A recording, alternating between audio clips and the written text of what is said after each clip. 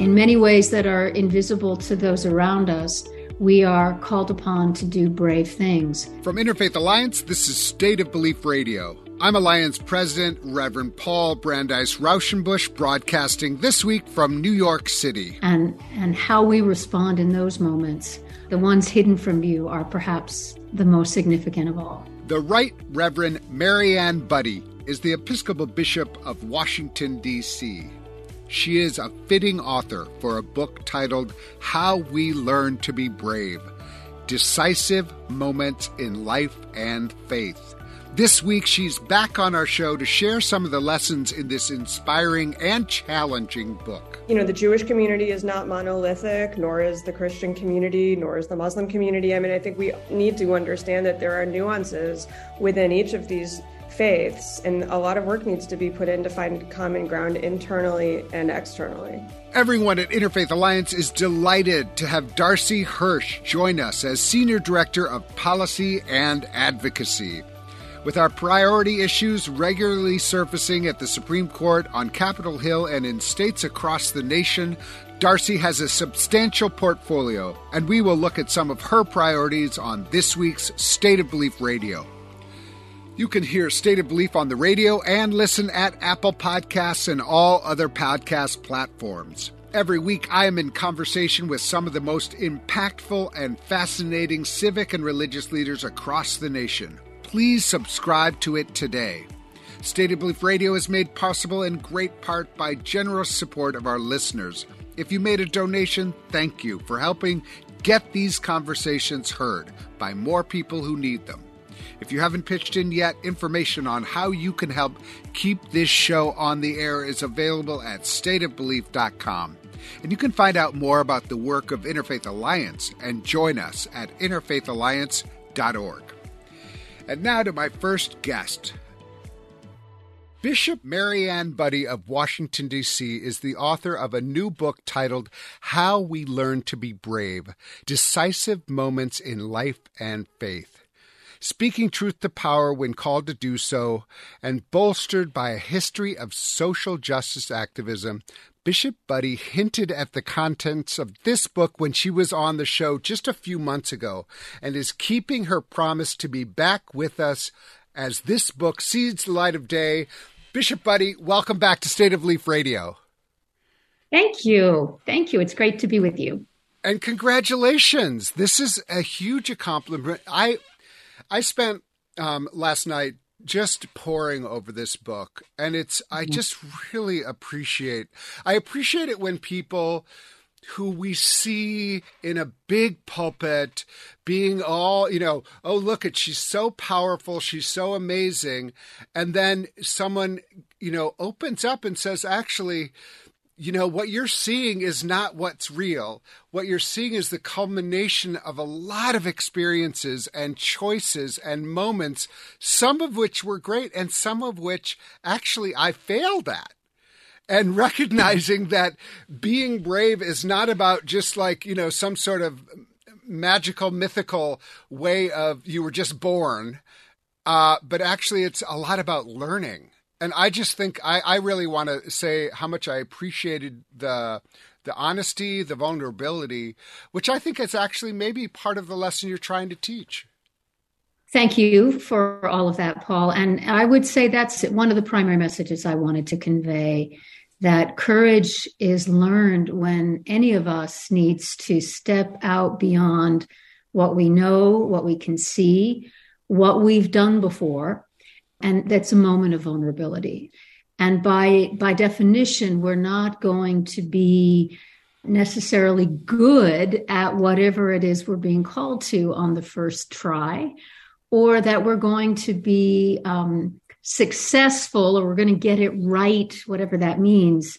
But we're going to learn as we go. And the learning to be brave and learning from the examples of other people's lives, learning from the examples that are handed down to us in our sacred traditions, and paying attention to those moments, large and small, that help us become the people we are called to be. And that was the other purpose I had, or a desire I had, was to broaden the definition of what courage looks like, or how we understand it. so that we can appreciate how often in life, in many ways that are invisible to those around us, we are called upon to do brave things. And how we respond in those moments are, even the ones hidden from view, are perhaps the most significant of all. Mm. The book starts with a moment where everybody kind of looked to you and said, oh, isn't she brave? Isn't she courageous? And that was after then President Trump used force to walk across Lafayette Square and hold the Bible upside down and kind of claim religion using an Episcopal church, a very famous St. John's Episcopal Church, almost as a prop, as a backdrop. And that you responded in a way that many people felt very grateful for and said, oh, she knew what to do. She knew how to do it. Look at her. That's what we mean when we're talking profiles in courage kind of thing. And then you go backwards and say, that is a great example. And by and large, I think I did actually do the right thing that day. And yet, if you think my day today is exactly that, one after another, that's not what happened. And then you take us all the way back to a childhood that actually was filled with having to make really hard choices, sometimes when there was no clear good choice to make. I think it's important to recognize that sort of evolution. And a lot of this we have baked in from early days about how we're supposed to be and did we do the right thing? Are we, and so can you just take us back there? Because there was a really interesting moment when you spoke on a panel and everybody went back to when they were young. It was Bruce Feiler, I think, who was the moderator. And it really kind of surprised Bruce, who I think is very smart and very good, that all of you kind of led by your example went so far back to think about what it meant to be a leadership. And so maybe just, giving us a little insight as to how you start the book and why you started at a really difficult moment in your youth. Thank you. First, let me just say quickly about the June 1st, 2020 moment, because that to me was an example of those times in life when we don't have time to think. We are responding in the moment. And those moments come. They don't come very often, but when they do, we have to rely on whatever it is we have at that moment, right? So that was like a very distinctive kind of moment. And I contrasted it, as you said, with other moments, and one of them being the times in life when we are called to leave one place and go another, and to leave what is familiar and move to someplace unfamiliar. And I chose the example that you alluded to, which is from my adolescence, in part because when I think of courage, when I think of what it means to be brave, in my own life story, that's the story I always go back to. That's the archetypal moment for me, the one upon which everything else is in some way compared because of how strongly I felt it at the time. And how aware I was of what I was doing at a time when the people around me and most of the authority figures of my life at the time that mattered to me, and indeed the community I cherished the most, would have supported me in not doing what I felt called to do, which was briefly to leave a community that I had developed in high school that was like my sacred community, to leave a church community that had nurtured me and introduced me to faith, because my home life had completely disintegrated. And I really had only one parent to return to, which was a mother I had left when I was a young child. And I'll spare all the details, but the main pieces that were so pivotal to me was that I was listening to a voice from within that was summoning me really to make this choice that I didn't particularly want to make. And I knew it. And it meant gently saying no to those well-meaning people around me who wanted to keep me safe and comfortable in the life I had known. And I look back on that moment because so many things of my life now were put in motion because of that move. But when you're talking the panel, there were 3 or 4 of us who were gathered on Zoom during the pre-vaccine, really terrifying days of the pandemic. And Bruce Feiler had published his book on his thesis that we have these enormous life transitions that come at us in explosive ways. He calls them a life quake. And he asked all of us on the panel after the end of our conversation to discuss one such moment in our life. So thinking about it's always the first one that comes to mind. So I shared what I shared with you a little bit, feeling kind of silly as I did because I was with all these really big dignitaries. But then one by one, an imam shared his story of traveling to the United States with his father, who was a very esteemed Muslim leader, because he was ill, and he traveled to the United States to receive treatment, and how his father was treated with such respect and care by a Jewish doctor and a Christian doctor, people that this imam, now a man, said he had been taught never to trust and in some ways to hate. And that changed his worldview and informed his path. So stories like that. And this is Imam Majid, who, of course, now who's one of the major interfaith figures in America. Like literally, exactly. He's one. If you had 5 of any people, you would lift up him as one of them. And it was because of that. Yeah, it was because of that experience as a teenager, watching and dedicating his life to that moment. So moments like that. So I think personally, and one of the reasons why coming of age stories are so important in literature and in film is because so many of those decisive, self-defining moments do come when we're young.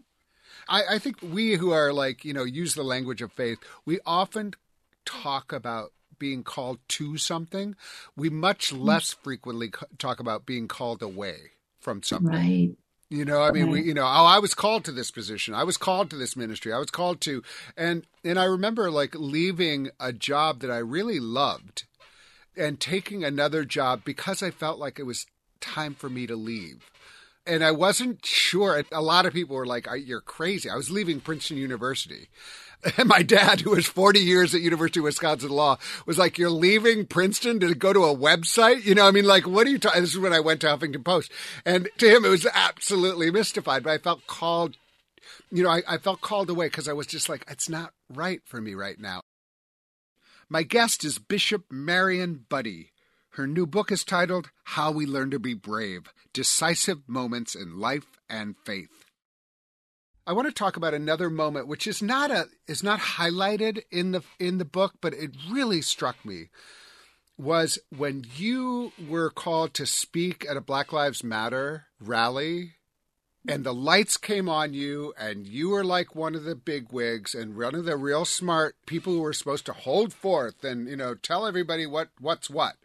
And you kind of froze for a moment and didn't say anything. And then one of the protesters was like, sit down. Shut up. And instead of being outraged and instead of being like, how dare you, I'm a bishop, you went and sat down. And you sat down next to the person. And it's just one of those moments where I think that's brave.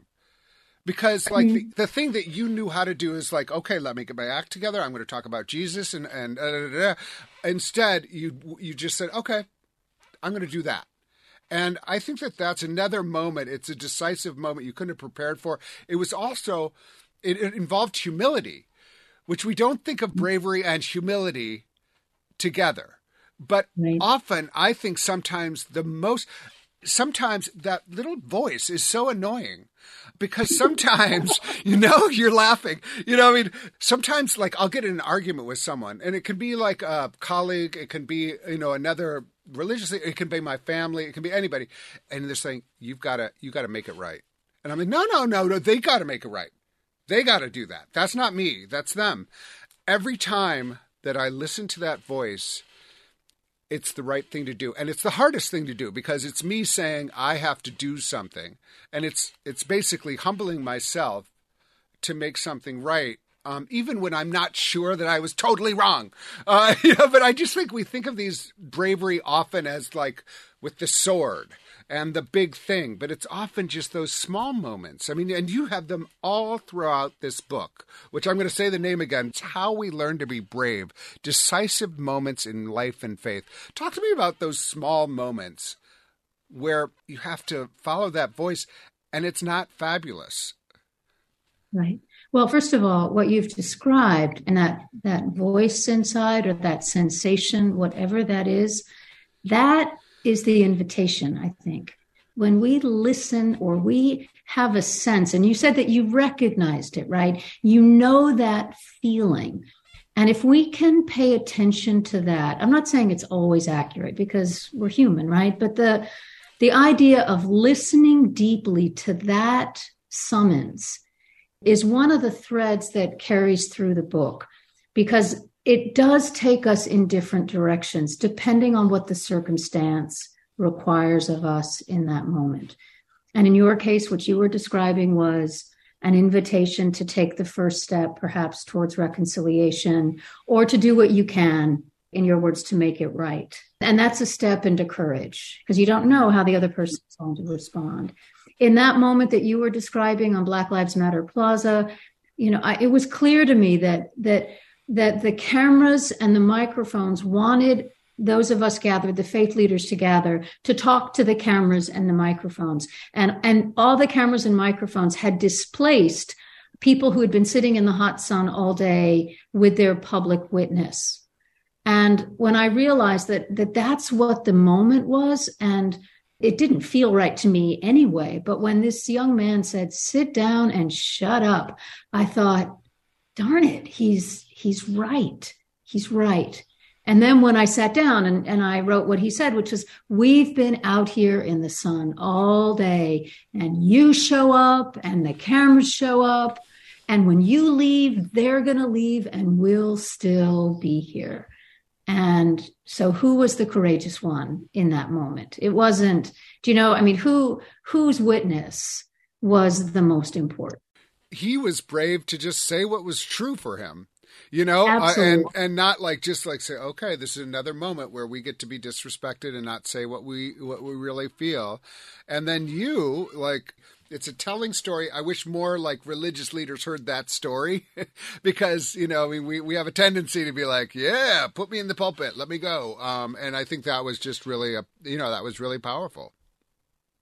So tell me, is there a difference between being brave and courageous, or is that just semantics? I'm happy for you to tell me there's no difference. But if you think there is one.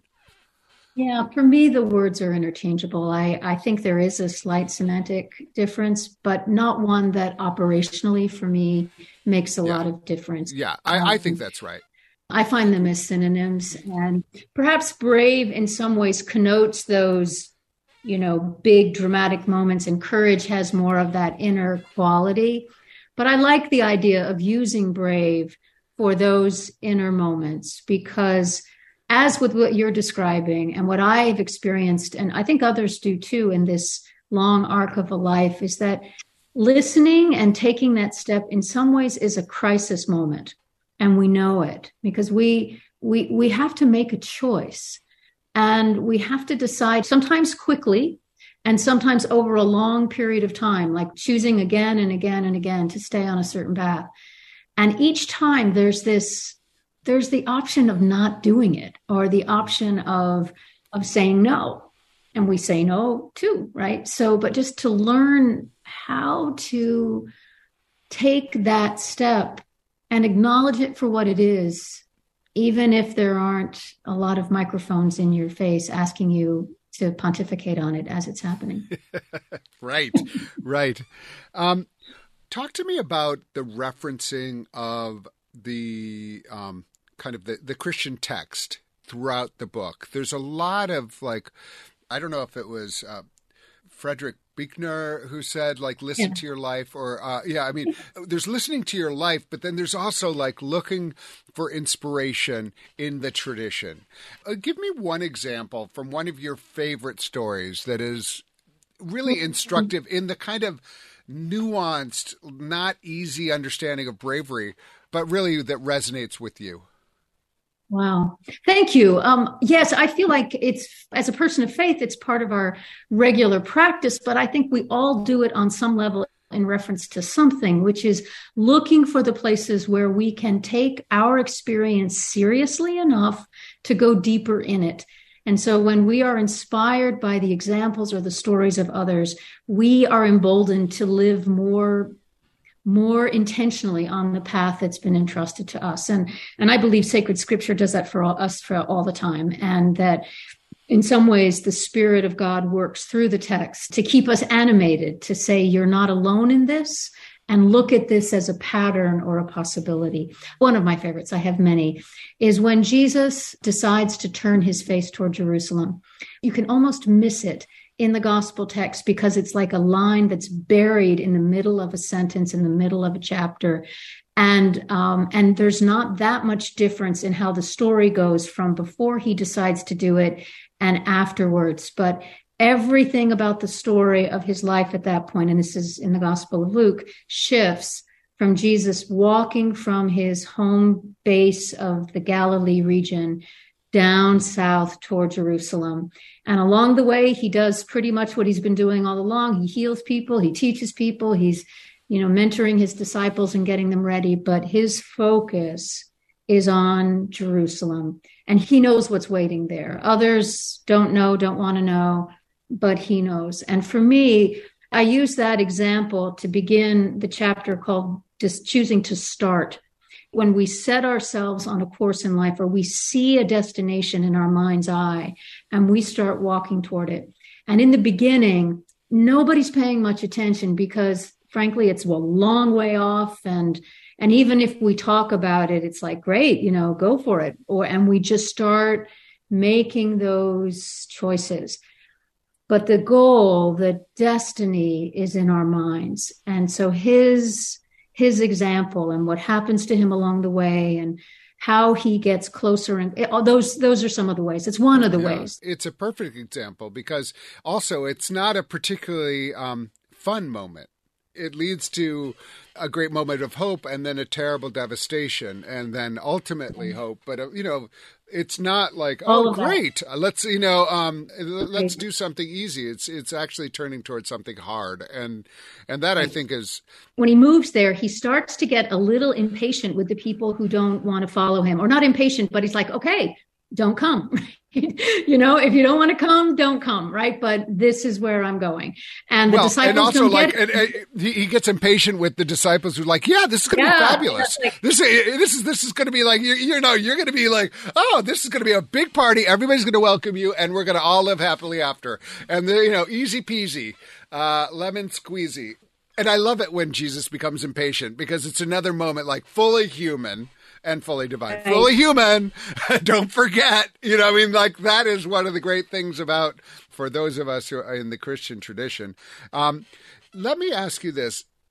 You're going to get a lot of people who are now you're going to be the expert on being brave now. So you're the professional brave person. You put out a book like this and all of a sudden you're the professional brave person, which is totally, as you know, I'm being humorous, but what's the primary piece of advice that you would give people who are like, okay, I read your book. I'm just trying to figure out how to use this in my life. What would you say to them?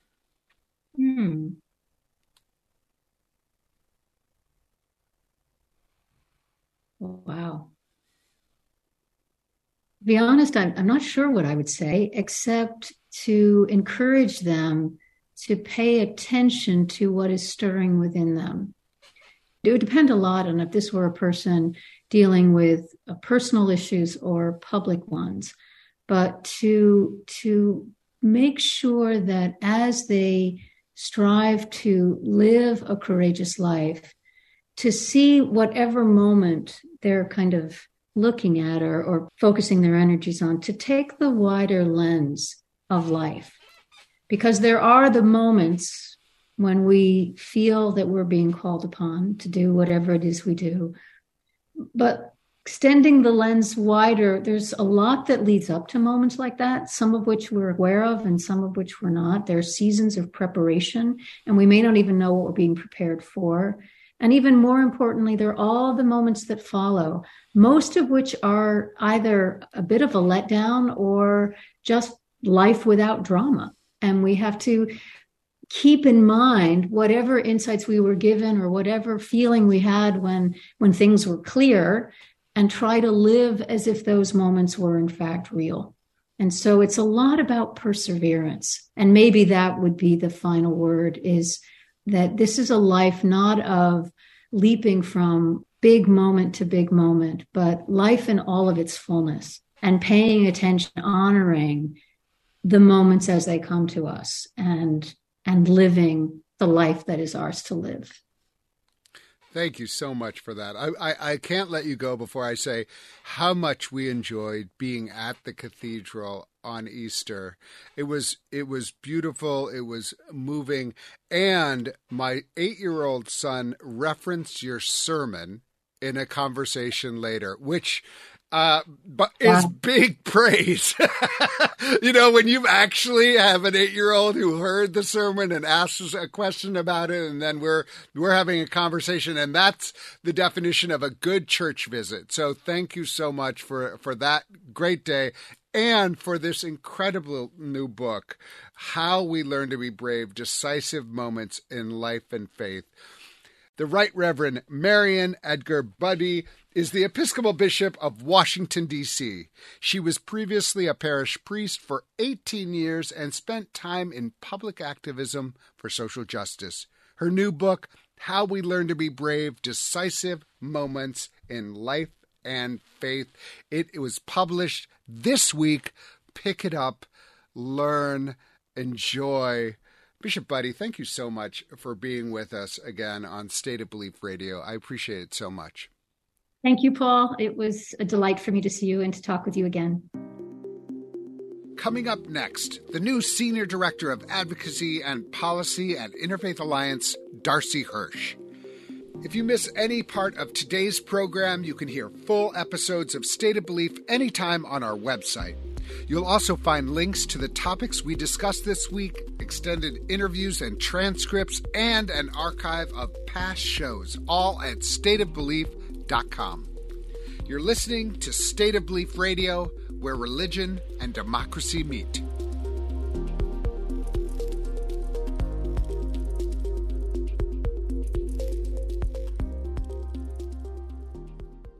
In her first weeks as Senior Director of Policy and Advocacy at Interfaith Alliance, Darcy Hirsch has hit the ground running. No surprise there. Her impressive track record of advocacy includes providing legal representation for marginalized people, serving as Associate Regional Director at ADL, leading community relations at JCRC of Greater Washington, and most recently, Associate Vice President at the Jewish Federation of North America. And I'm really happy to be able to introduce her to you on this week's show. Darcy, welcome to State of Belief Radio. Hello, Paul. I'm so excited to be here with you today. This is thrilling. I am so excited to be working with you, alongside you. You come with such an amazing background. And so you went to Harvard Divinity, then you went to Cardozo Law, and you've just had this amazing experience of joining law and religion and democracy and how we function together as people. And so tell me a little bit about your background before you came to Interfaith Alliance. Like, you're from New York City, or I know you went to college in New York City. Yeah, I actually grew up in Buffalo, New York, which I feel very, very deeply connected to my hometown, and then moved to New York City for college. Grew up active in the Jewish community, and really my personal activism and sense of justice is guided by my Jewish values, my sense of the Jewish concept of tikkun olam, which means repairing the world. And everything I've ever done really has, I felt, given me the tools that I need to make positive change in the world, back from my days as a civil rights attorney fighting for prisoners' rights in the New York State legislature, giving voices to those that couldn't necessarily advocate for themselves. I've really worked to mobilize individuals, communities, to give them the tools to speak out and to make positive change in the world. And I've really found that working in a faith context, because so many are guided by their faith values, is really a positive and unifying way that we can work together to make change in the world.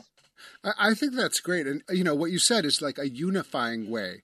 People immediately think religion is divisive, but it doesn't have to be. And often in advocacy spaces, you find people from different faith traditions, as well as people who represent secular traditions, coming together to build a local community, a national community, a global community that they want to see. And I think that's really important. And that's part of your background is actually when you went to Harvard Divinity, you didn't go there just to study Jewish values. You actually went there in some ways to expand what you understood as like the language of religion. And so talk to me a little bit about your experience of working across faith lines. Yeah, so I actually went to Harvard Divinity School to study early Christianity. I really found that the birth of Christianity in the context of Second Temple Judaism was just so critical to think about in the historical context and what it means really internationally for us as communities of faith, devising together, what are the commonalities and differences of our faith and how can we find common ground? And so I went to Harvard to learn in a community of faith. I lived in a house with a bunch of other folks, studying very different flavors of religion. And that time really, really taught me about our shared values and how we can all work together. And it was just such an incredible experience, but it's really made it a significant contribution to how I live out my values in this world through interfaith work in the New York State Legislature, Virginia. Following my work in New York, I moved down to the DC region and I advocated with an interfaith community in Virginia to work for economic justice and to fight hate crimes, and moving to the federal level on a national effort to fight hate crimes. Together, I've just found that there is so much more that unites us than divides us. And when you talk about political partisanship and when you talk about, the divisiveness of religion, there's just so much more that we have in common, and we have to find that common ground. Well, it's interesting. Your last work was at the Jewish Federation of North America. That's right. It's the Jewish Federations of North America. It was a national philanthropic network. What's interesting is even within our faith communities, and sometimes especially within our faith communities, it's hard to find that common value. We work to find common value, but sometimes we are so passionate about our own tradition and what it leads us to that we try to find common ground. Right now, it's especially hard. I'll speak personally. For me, looking at what some people are doing with Christianity right now, I'm just mystified, and it makes me, I have to say, especially disturbed, because we care about Jesus, we care about a tradition, and we interpret it in such different ways. And I almost feel like my ire is more directed at people within my own faith than others. And one of the things you were doing at the Jewish Federation was trying to find common language to work for common purpose. And I have to say that sounds like hard work. Interfaith work has its own challenges. Intra-faith work can be even harder. And some of what I really was so attractive about you as a candidate and now as a colleague was you managed to sometimes bring very different segments of the Jewish community together to work on common themes. And that shows a real skill around language, around bringing people together, and really a heart for that kind of work. Absolutely. The Jewish community is not monolithic, nor is the Christian community, nor is the Muslim community. I think we need to understand that there are nuances within each of these faiths, and a lot of work needs to be put in to find common ground internally and externally. Yeah. Well, we are so glad that you are part of the team. It's already like a great esprit de corps. And I think I may have even said to you, take your time, ease into the role. Of course, that was malarkey, as one political figure likes to say, because, we're on the Hill. We're next to the Supreme Court. So much is happening right now. I wonder if you can give us kind of your interpretation of the state of play. What is going on right now As we record this, we're in the middle of brinksmanship around the debt limit, where we have impending court cases that are going to be very consequential. How do you understand this moment in Washington, D.C.? And what are some areas that you're looking towards how this is where we can move the needle?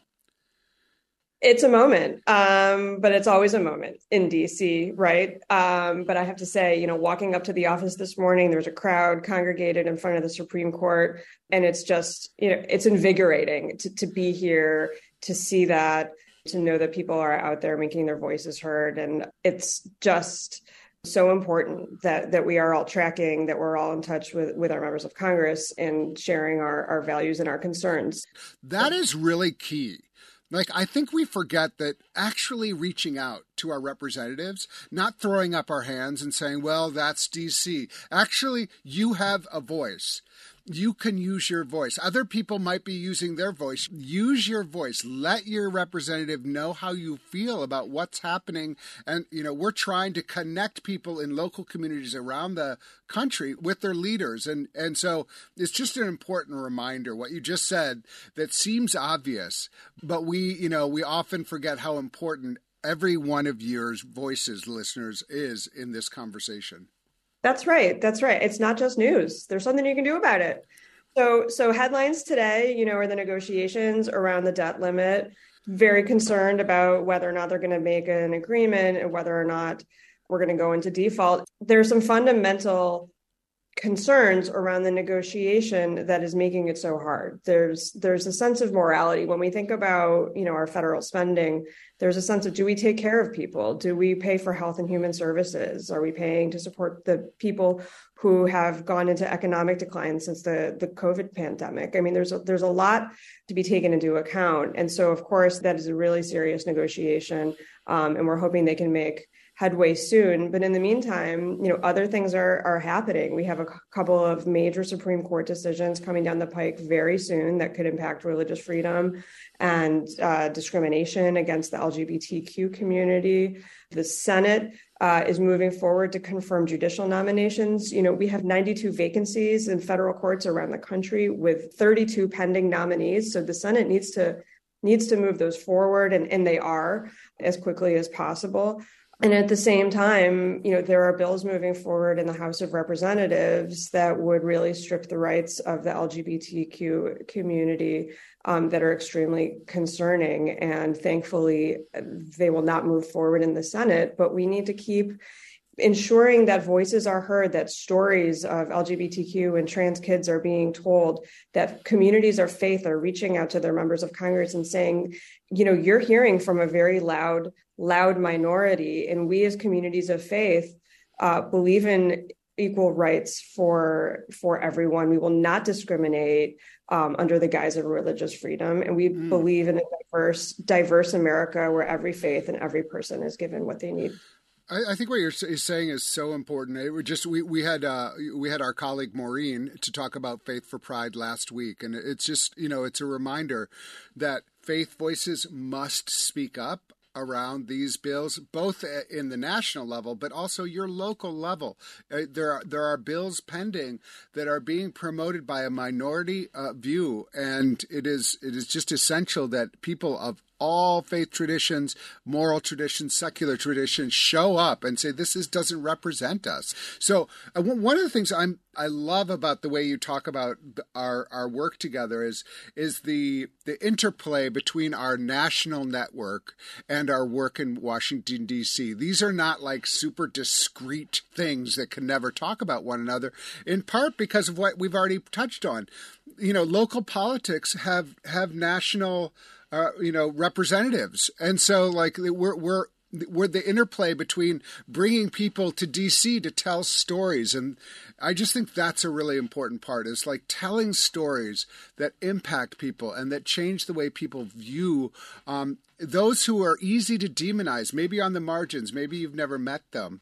And so I think that all of that is this exciting interplay of national, state, and also storytelling and media. That's right. I mean, I'll never forget walking into offices in the Virginia Capitol in Richmond, demonstrating hand in hand with, my Muslim and Christian brothers and sisters, that we were there together on a unified issue. And the legislators, many of whom were from other districts that weren't familiar with us or our faiths, were just surprised to see us as people and hear our stories and hear our values, because the other side was so loud. So it's all about building that relationship. I love walking the halls of Congress, right? But it's really about individuals who are connecting with the person that they voted for office or didn't vote. But then I say, I belong to this church that's in your district. I belong to this synagogue or this mosque. It creates a connection. They're from your community. They understand. And it's your voice and your vote that matters. And I think sometimes people think, oh, I didn't vote for them, I can't talk to them. I don't think that's true. I think actually if you come at your political leader who maybe is on the other side of the aisle, but come at them with civility and just say, here, I really just want you to hear my story and why I feel so passionate about this bill. That what we're talking about is essential politics, but that it's also about people, and it's about building power through people. And I think that's just so important. My guest is Darcy Hirsch, Interfaith Alliance Senior Director of Policy and Advocacy. One of the things that happened this week was that the White House released a really important initiative around combating anti-Semitism. And this is a challenge, a pernicious, persistent, terrible challenge that the Jewish people have faced, I think you can say, throughout history. And it's happening right now in America. And I really appreciate the fact that the Biden administration is taking it seriously. And I'm really proud that Interfaith Alliance just released our own Mobilizing Against Anti-Semitism resource that people can find on our website at interfaithalliance.org/anti-Semitism that helps local communities not feel paralyzed, but actually compelled to address this. Maybe can you talk a little bit about how you understand this initiative from the Biden administration, as well as, you were really essential in getting our this resource across the finish line?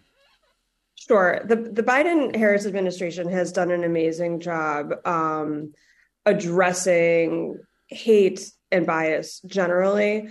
Last summer, they convened a United Against Hate Summit and have really committed to public education, to engaging in ways to fight hate and discrimination. And given the particular rise in anti-Semitism over the last several years, that is just really unheard of. Each year, the FBI statistics say that this is the highest year, and it just keeps coming, and independent analyses say the same. It's really time for a national strategy, in addition to the fact that anti-Semitism is really connected to Christian nationalism, to white supremacy, to a significant number of the violent hate crimes that have occurred over the last several years. There are always anti-Semitic tropes. And so I think that there's a lack of understanding around the history of anti-Semitism and in many ways how it manifests, which is why I was so proud in my first days at Interfaith Alliance to really help finalize our resource that really breaks down how anti-Semitism impacts the Jewish community and the community more broadly, and how we as an interfaith network can teach one another and build relationships. I mean, that's really what it's about. It's about understanding, and it's about hearing from one another. And so the fact that the Biden administration has launched a national strategy is really, really historic. And to have our resource be included as a part of that is thrilling. I'm extremely proud of it. And I think we do a good job of not prescribing everything that a community should do. We're not like saying, and this is what you must do. What we're offering, and I think this is the best way, is to say, these are some of the ways that you might look at this, but this is the reality. And we did something similar with the anti-Muslim hate a couple years ago. Unfortunately, Muslims and Jews are the targets, the religious targets. And among that, I will say people who are perceived as Muslims, often Sikh Americans, often Hindu Americans, they are targeted in a way. And it's just really important to name it, mobilize against it, especially, and I love the way you frame this. This is an opportunity for community building writ large. This is a way for us to get to know one another and to really show up for one another. And when we show up for one another, we're going to be able to change our communities. We're going to be able to build great networks. And we're going to say, no, not in our town. We're not going to have it. And we have to be realistic. There are people in this country who do hold white supremacy, Christian nationalists, and they're showing up. They are showing up, and we need to show up stronger. And I think that's the goal here. We need to cast a different vision. That's not the vision we want for America. This violent Christian nationalist, white supremacist vision. We want a diverse vision where everyone can thrive alongside with one another and that we support one another. I just think it's part of this broader effort that we're engaged in, is casting this vision to welcome everyone. And so I just really appreciate all you're doing. I have to ask you, how you're feeling right now about the 2024 elections, and what do you think faith communities that care about this vision that I just talked about, what we should do as we approach candidates and as we approach issues, and how can we kind of elevate the conversation? We can't necessarily count on politicians to do that, but we can elevate the conversation. What thoughts do you have about that?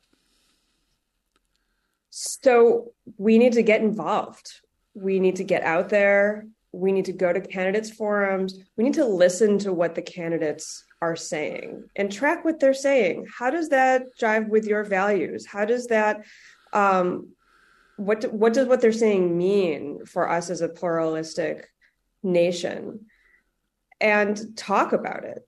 If you have a concern, reach out with your concern.